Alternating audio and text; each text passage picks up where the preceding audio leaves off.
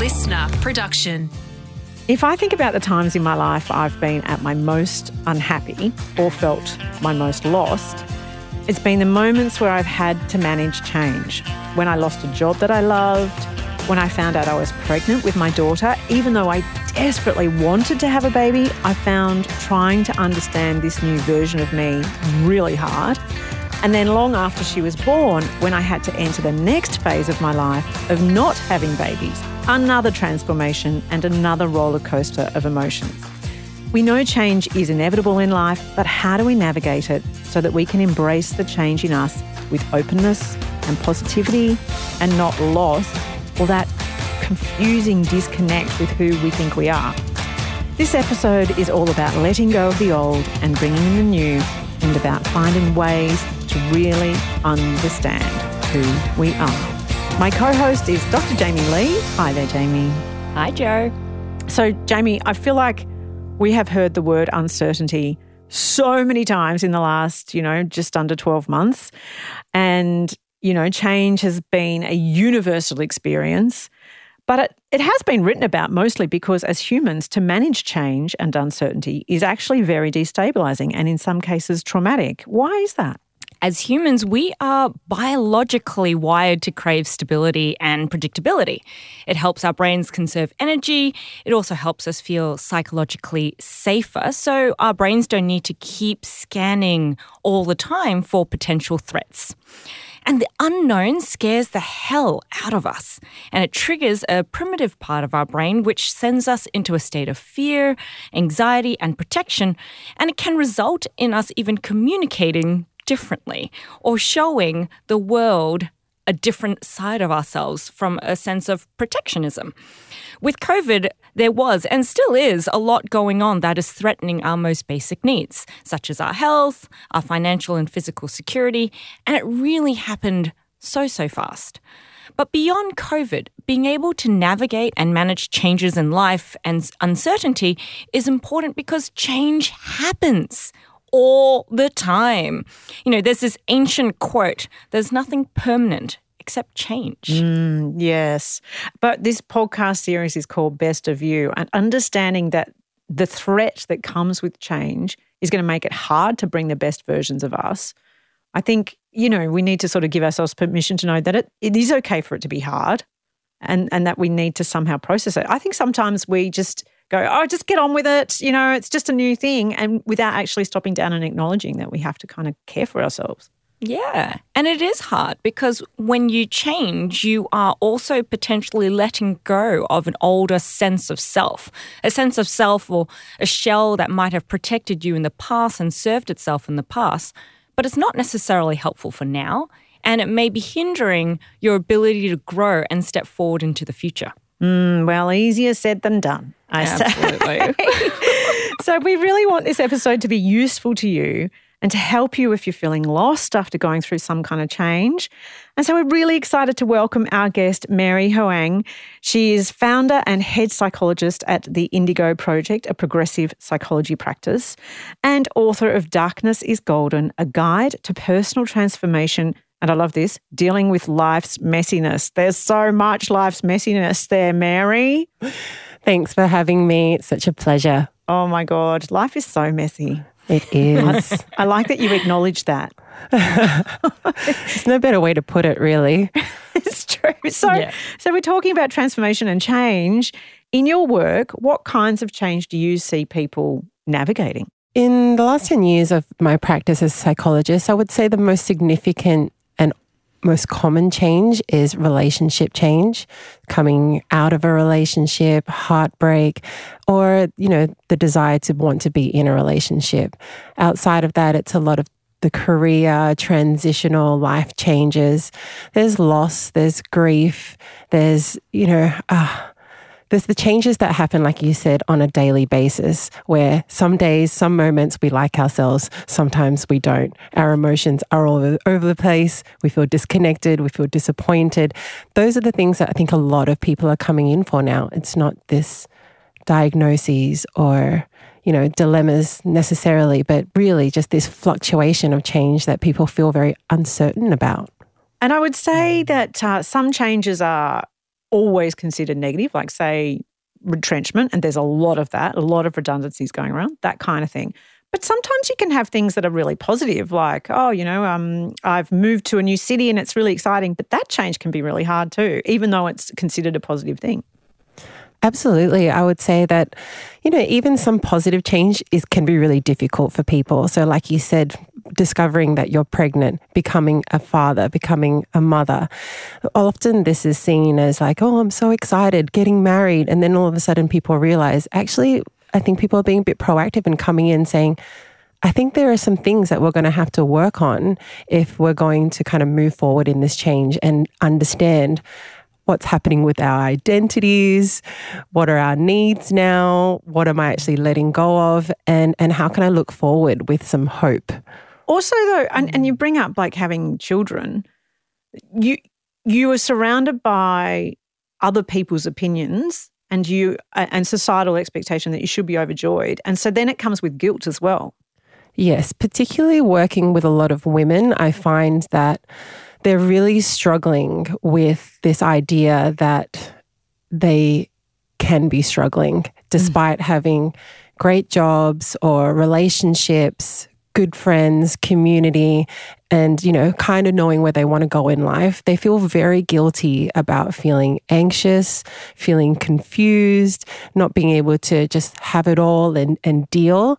I'm finding that really common with my clients. And that level of inquiry can also be quite difficult because it sometimes involves facing your own ugly.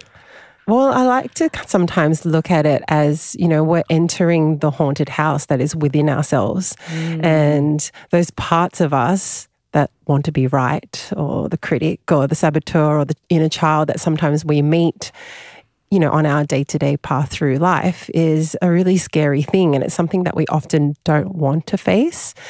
But when we do, we have the opportunity to grow from challenging experiences. We have the opportunity to have post-traumatic growth instead of kind of spiraling down into despair, and to really find wisdom within our path through life where we can kind of get back into that compass that's within us and actually drive and direct our own lives instead of being, I guess, at a whim to life around us and feeling like really insecure and uncertain.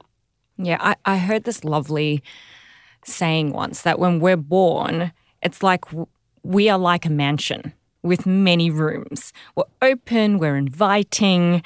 And as life happens, as we grow up, we get hurt and we start closing the rooms to these doors to protect ourselves, to stop ourselves from feeling that hurt and that pain. And before you know it, you're suddenly living in this tiny cupboard in the back room of this mansion. and we can continue to live in that cupboard for the rest of our lives. There's nothing really wrong with it, but you're really only experiencing your world and your life from that cupboard. Or you can choose to slowly open those doors, and maybe we'll live in a 3-bedroom house instead of that mansion, but, it can slowly grow.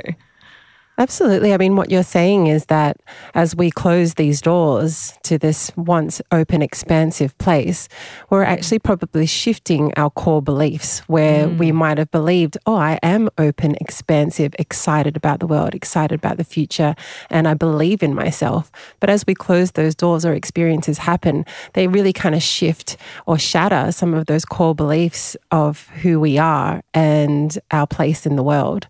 And it is that journey as we go through these transformations to really examine what core beliefs, am I looking at here, and how can I shift them towards things that are more positive, that will actually help me to be, more in line with my values and priorities and needs. It feels to me like there would be a standard kind of timeline of change. So there's an event, right, that causes the change. And that could be sudden or gradual, I guess. And then there's the adjusting to the new, and finally there's kind of some kind of acceptance. Is that how it normally sort of rolls out?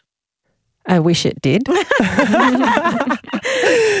It is very nice and clean and neat. It seems like, is that a Hollywood movie version of it? That was a PowerPoint version of it where we have the graph that just has the really beautiful lines in it. Yes. But, it's part of it. But I think if we were to understand change as we understand the process of grief and letting go, then when we think about how we would react to grief, everyone is so different. So sometimes we have people feeling really anxious, angry, they have acceptance, hope, they go back into depressive feelings. They can kind of really cycle through different points of change. So yes, we would love it to be something that we could put in a box and kind of tie a ribbon on it and kind of just file away in the cabinet. But I think that when we're really going into deep transformation and change, we come about some of these, issues that we may have felt that we had put away at some point to only discover more about ourselves. And it can often seen as, oh gosh, like my clients would say, oh, I don't want to talk about my parents in therapy again. I thought I dealt with that thing. Yeah, right. But then, it's humbling in a way to think that these experiences are our experiences, and the way that we look at them and honor them, even those challenging ones that we're resurfacing again and again, it's not like we're at square one ever.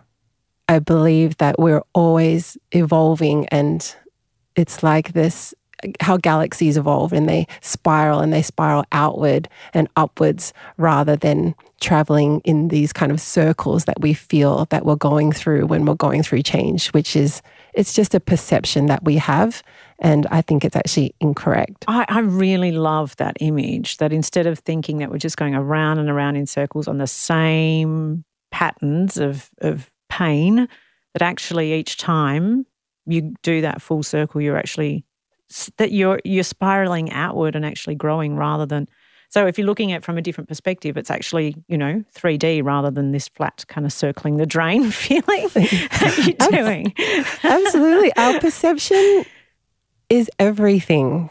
How we see change and the process of change actually influences how we move through that change. So if we're going to think, gosh, this is going to take forever and I'm going to go going around in circles and I can't change and, I've done this before and I didn't get anywhere, that is really going to influence our ability to it's not a growth mindset, is it? That's right. You need that growth mindset to be willing to grow.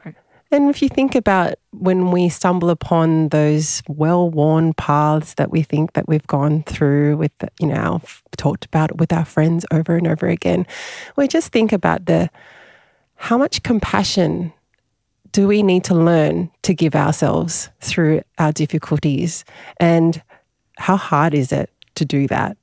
But we're being reminded again and again, hey, you matter, you deserve love, you are worthy of this compassion, no matter if this thing happened to you yesterday or last year or 15 years ago, it's still okay for you to feel the way that you are feeling. I just think that's so powerful, because the amount of times I've thought to myself, why are you still on this thing? Get over it. Move forward. Come on. Why are you so stuck? And who wants to hear that? Like, if you were saying that to a really good friend of yours, your friend would just be like, you're so mean to me. I know.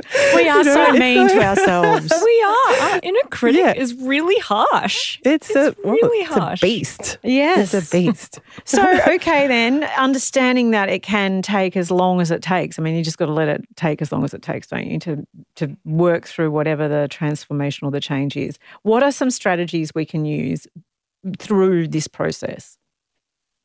So, patience, obviously, is something that we need to learn how to cultivate. But I think what's really important on this journey is we often want to get to a destination. And I think sometimes that can actually hold us back from getting where we actually need to be. So the idea that we should do whatever strategy that we talk about to get better, I think in some way, shape or form is not really accepting where we're at. So when we talk about the journey of acceptance, we're not just thinking about it as a word, we're thinking about it as emotion comes into our body. Am I accepting these difficult sensations that are arising? Am I accepting and learning to be with the inner critic, the inner saboteur, the inner child that is turning up? Am I actually being compassionate to those voices? Do I know where these voices are coming from? Am I being vulnerable with others and actually bringing them into my journey? Or am I doing this thing which I call measured vulnerability, where we say a little bit, yeah, I'm going through this thing, but we really don't say the full picture. And this comes again when we go through those cycles. Are we going back and saying, hey, this is still really hard for me, and I just need you to be with me through this and not try to change it or give me advice?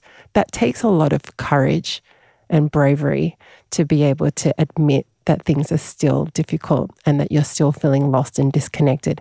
And that can definitely be the thing that shifts something emotionally, that you might wake up the next day and feel a little bit lighter. And a lot of my clients tell me that. Just by sharing. Just by sharing. Wow. I like the idea too, you spoke there, this notion of to get better is misguided, I guess. We're not trying to get to the other side.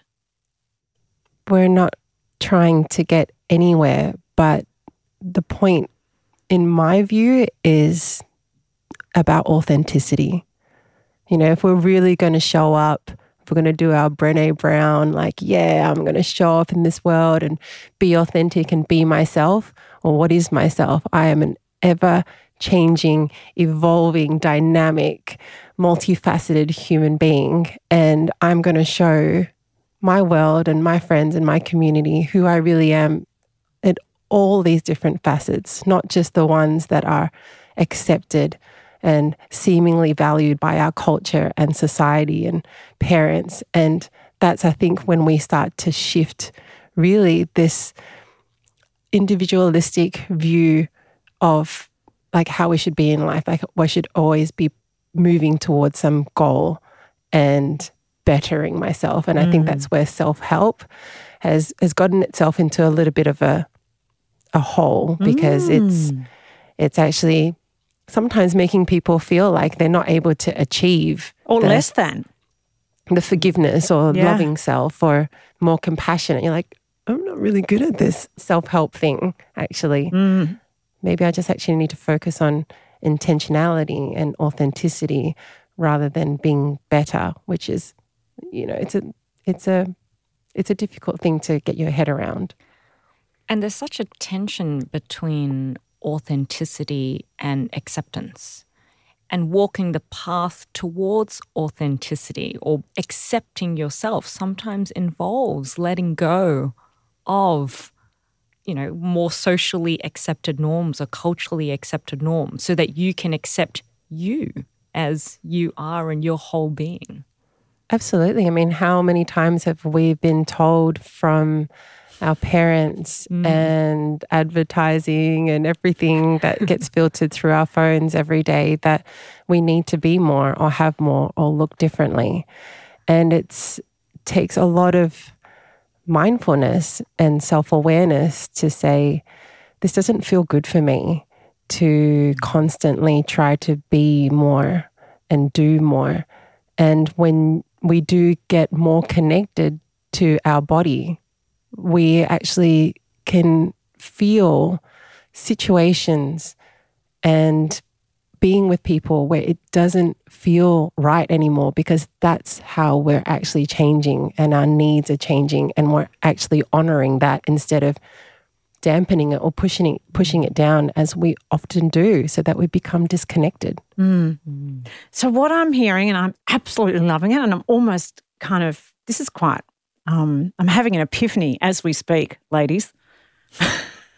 This is free therapy. But the idea is not to navigate and move through change. And it always makes me think of that kid's book, We're Going on a Bear Hunt. You can't go around it, you got to go through it, right? Yes. But we're not going through it, we're sitting in it. That's right. And just accepting it with curiosity, that's obviously, like, I think curiosity is one of my favorite parts of mindfulness. Just to be sitting in it with patience, as you said, Mary, and not trying to shift it if it's not if it's not time to shift it, you just sort of accept it and be.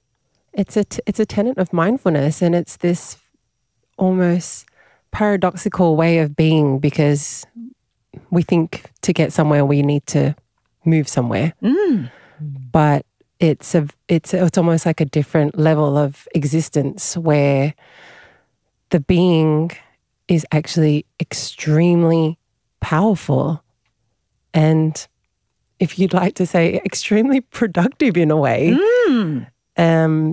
You've just got to get your mindset around the fact that you've actually got to really honor the being.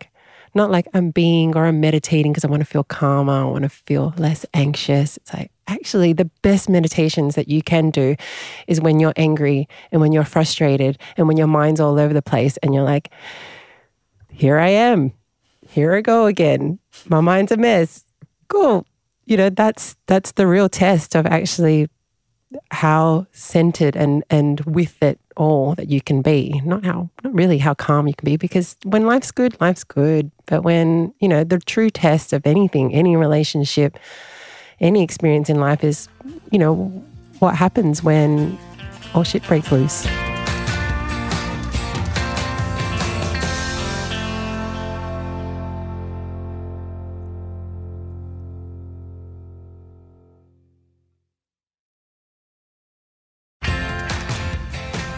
So whilst we're being in this moment, accepting whatever it feels like right now, how do we remember who we are? I think that's a lot of what we face as a difficulty when we're saying goodbye to something and having to accept a new life, whatever that might look like.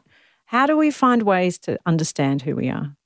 I think in the process of transformation, the difficult part is that that kind of middle part that you're talking about, we often just do not know who we are, you know, and that is something, the goo that we need to sit in before the butterfly emerges from that kind of gooey sack. It's like, it's not butterfly and it's not caterpillar. It's a blobby kind of thing. And we kind of got to be with that not knowing. So again, being okay with the not knowing is obviously very frustrating, but it is 100% part of the journey. And I would say if we want to really sink into it, it's the development of a wisdom of trust. So trust that I'm going to be okay. I'm going to get myself through this, whatever it is, however long it takes. Trust in something outside of yourself, but trust within your own self. That is wisdom. It's not having the answer, but saying, I am going to feel something within myself and cultivate within myself a deep sense of trust. And also surrender, right, Mary? It's like surrendering to that process. With that trust, you're completely letting go. Yes. And surrender. Wow, you know, how many times do we need to surrender every day? Oh, yes. You know, it's not something, well, you know, we'll just press a button and we surrender. It really is that moment-to-moment experience of recognizing tension within your mind, tension within your body, grasping, you know, wanting, desiring, needing, and being attached to outcome. And this happens countless times every day. You know, with my clients, I talk about two forms of surrender, and it's the surrender of and the surrender to. So the surrender of your beliefs of how you are supposed to be, how the world is supposed to work. And then the second one is a surrender to your deepest needs, your deepest calling, your deepest passions, what makes you feel alive in this world. And both of these can be just really scary when one's sitting in it in the moment. Absolutely. When it was a couple of psychologists that termed post-traumatic growth, and they said prior to that, your belief system has become shattered by an experience in your life and a change. And that journey towards rebuilding after what they call is like an earthquake. And you think these are each block I'm taking to rebuild this sense of foundation and self. But what happens after an earthquake? It's just chaos. It's rubble everywhere. There's, just like, where do I even start to even try to put myself together? So you just kind of got to lie in the rubble and be like one with the rubble before you. It's like, and then, gosh, it's just so, then you're like, oh God. And then you got to pick up these rocks and rebuild them and reshape them. And it's kind of like this, I use this metaphor in the book, but it's like this kintsugi, and it's Japanese art of like putting back these broken pieces of pottery, and they lined with gold instead of discarding what we think is ugly and not useful. It is actually honored with this kind of gold as the pottery is put back together. And this is us, this is us with our shattered bits put back together and still beautiful. Well, and in fact, more beautiful using that analogy. What That's they right. create, the artists create eventually is more beautiful than the original. It is. How do we do that discovery? What are some things we can do as we're experiencing that post-traumatic growth, I guess? What kinds of things might help us, as you say, Jamie, surrender to the true person of us inside? So I think we've talked already about being with emotion, and that is a whole relationship with how we be with our bodies. And there are practices of mindfulness and movement that can really help people to process emotions. I really like writing letters to people from the past and just really, having it out and having a good cry and all of that. I think that's really important. But I think as we start to shift into understanding what our needs are, this is crucial because, like Jamie, what you were saying is that we've really kind of been born into societies and cultures where these values and priorities have been given to us. So we're kind of sifting through the rubble to really feel back into what is important to me in the face of this adversity. And only we know, only we can decide. And it's like, what do I actually need? And there's not much. There's friendships, there's connection, there's nature, there's all these things that ground us. And I think it's so important on this journey that we have really good emotional boundaries. When you're going through a really difficult time, you don't have the space to give to everyone. And I think there's a lot of change in people realizing I give way too much. I don't say no enough. And those boundaries are as a result of understanding what our needs are. It's an opportunity too for, I don't know, for writing your story in a different way, transformation. And I feel, so I spent a year basically sitting looking out a window after I lost a job that I loved. I was working, I did great things, but a lot of the time I just sat and looked out the window because I felt like that's all I could do. And I look back now and I realize I was becoming, because I was allowing that time and for the needs and the voice inside me to actually speak to me. But it took me a long time to even hear what it was that I wanted. But what an opportunity to go, okay, this is what my life will look like now. Absolutely. And that's where, when we're trying to build and create a life that is meaningful and purposeful to us, it is often through the difficult moments that we truly understand what is meaningful and what is purposeful. So, looking out the window and spending that time, for me, it's music. Music is the time that I get in contact with my emotions. When my father passed away, I found it so hard to process my feelings, that really music was the only thing that could touch me. And I would hear particular songs and I would be able to have a good release. And we've got to find our own ways of that processing and the staring out the window and those moments where we can really not be doing something, but being with ourselves in some way and allowing that space and not just trying to fill it all up with stuff and responsibilities again to distract ourselves.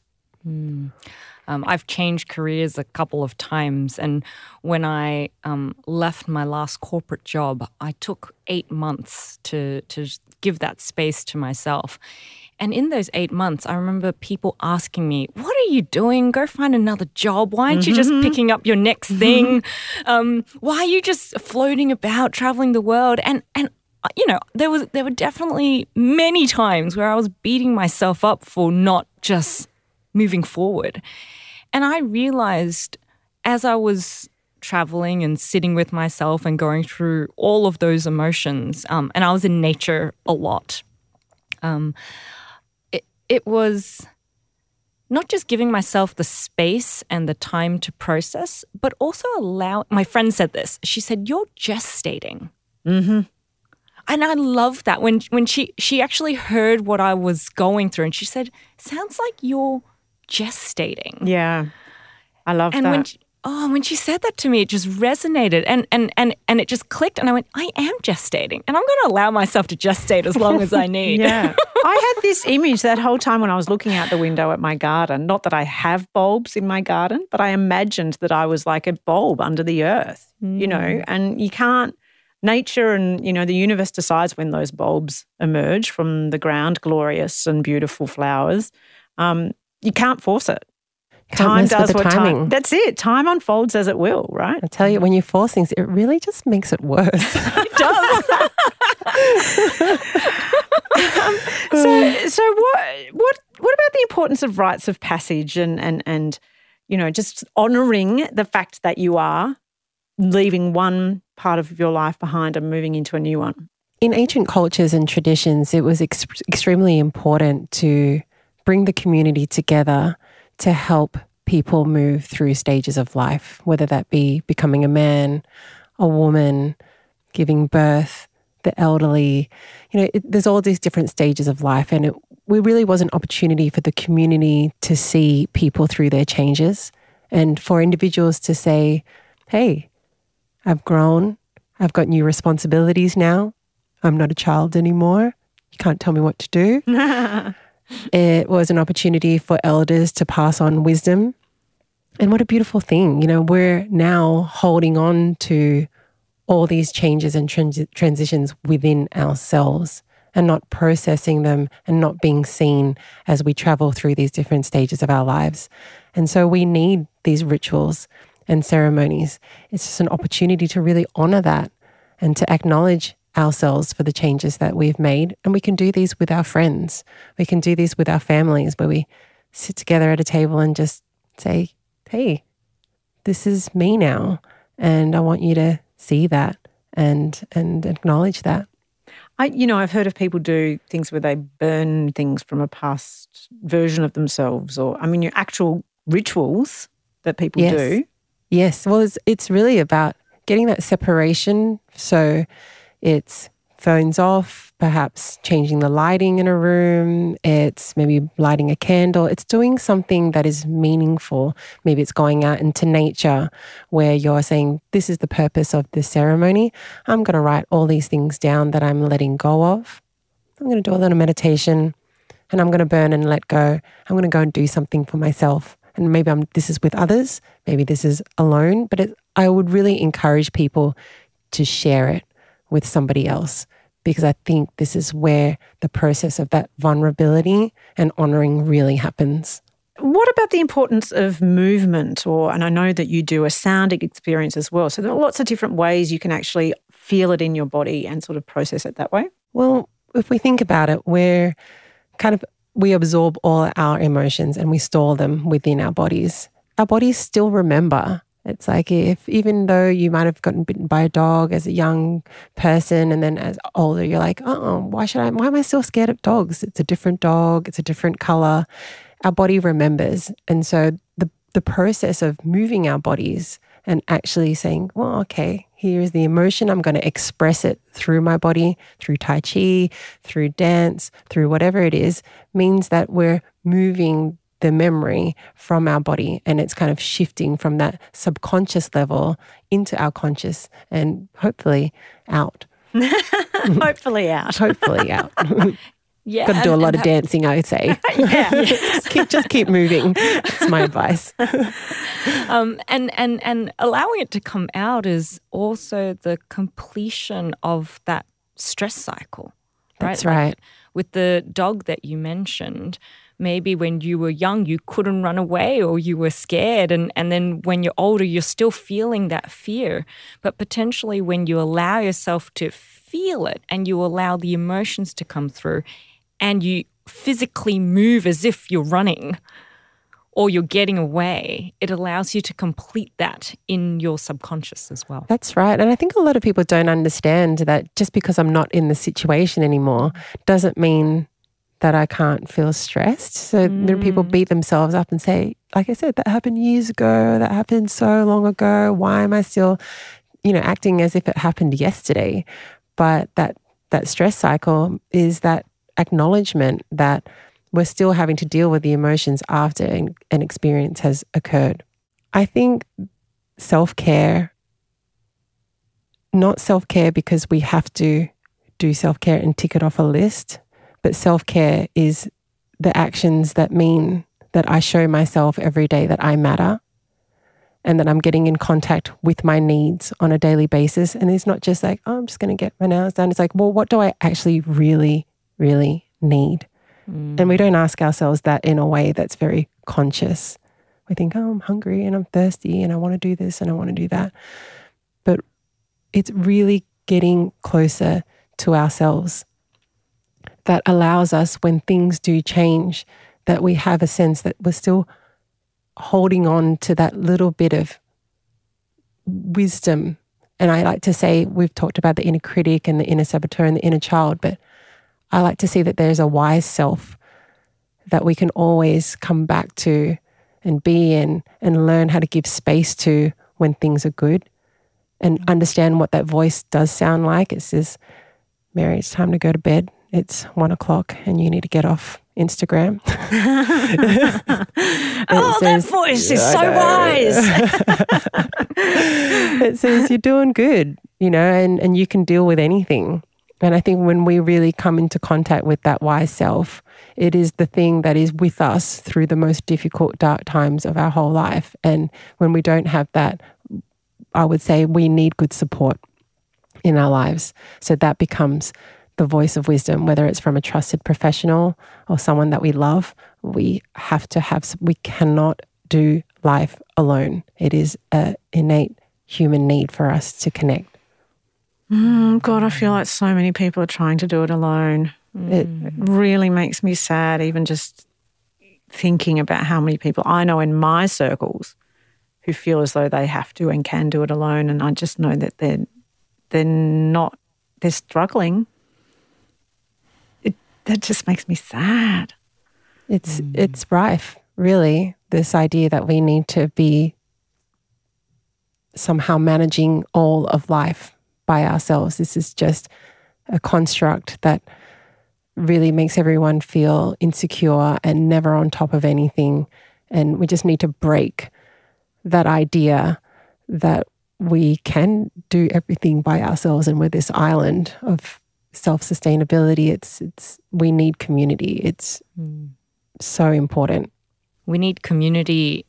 We need to cultivate a relationship with ourselves as well as others. That's right. Recognizing we are whole and at the same time not an island. That's right. I mean, when we think about our relationship with ourselves, we are the person that we wake up with. We go to bed with ourselves every night.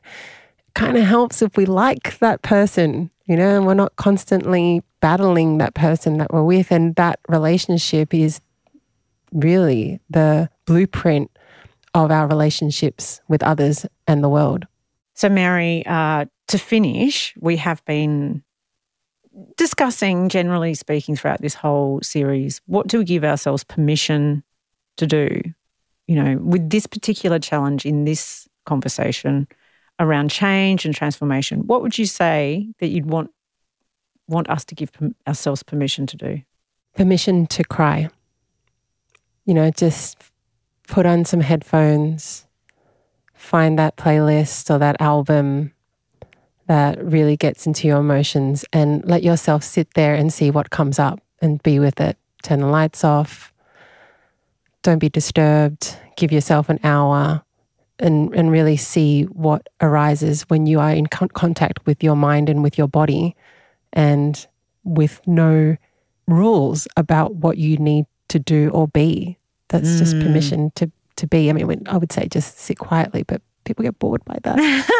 Might as well be listening to something. True. And being triggered, emotionally through a beautiful piece of music, rather than silence and your inner critic. I love that. For myself, I would say give yourself permission to live how you want to live. Because in transformation, you have this opportunity. Oh, it's so hard because you think you want the old life, and you have all of these voices and people around you and society and everything telling you how you should. But this is an opportunity to go, nah, I'm going to be me, fiercely, courageously me. And that's hard and it takes a lifetime. That's my permission. What about you, Jamie? I give myself permission to be seen and to share our personal power, our personal gift with the world. Like, how do you, each of us is born with a gift, with a talent, with something really special, and it's hidden deep within side of ourselves. And it's it's ours to develop, to embody, and then offer to the community through acts of service. And it's to become that gift through our actions. And so it would be give oneself permission to be seen and to offer that your truest gift. Gorgeous. The world can only benefit from that. It's just amazing. I love that. Oh, Mary. We got it all sorted. Yeah, that's right. Yeah, just do what we say. Mary, thank you so much for My this pleasure. gorgeous time that we've Mary. spent together. And do go out and get the book, Darkness is Golden, A Guide to Personal Transformation and Dealing with Life's Messiness. Thanks so much, Mary. Pleasure. Thank you.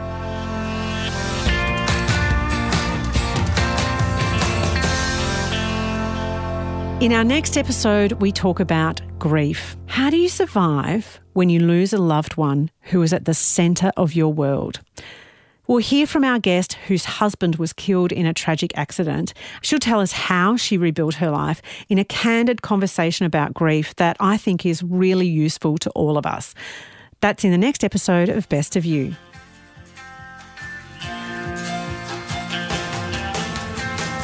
Best of You was created in collaboration with the House of Wellness. Written and presented by me, Jo Stanley, and my co-host, Dr. Jamie Lee, executive producer Alex Mitchell, and audio production by Nicola Sitch.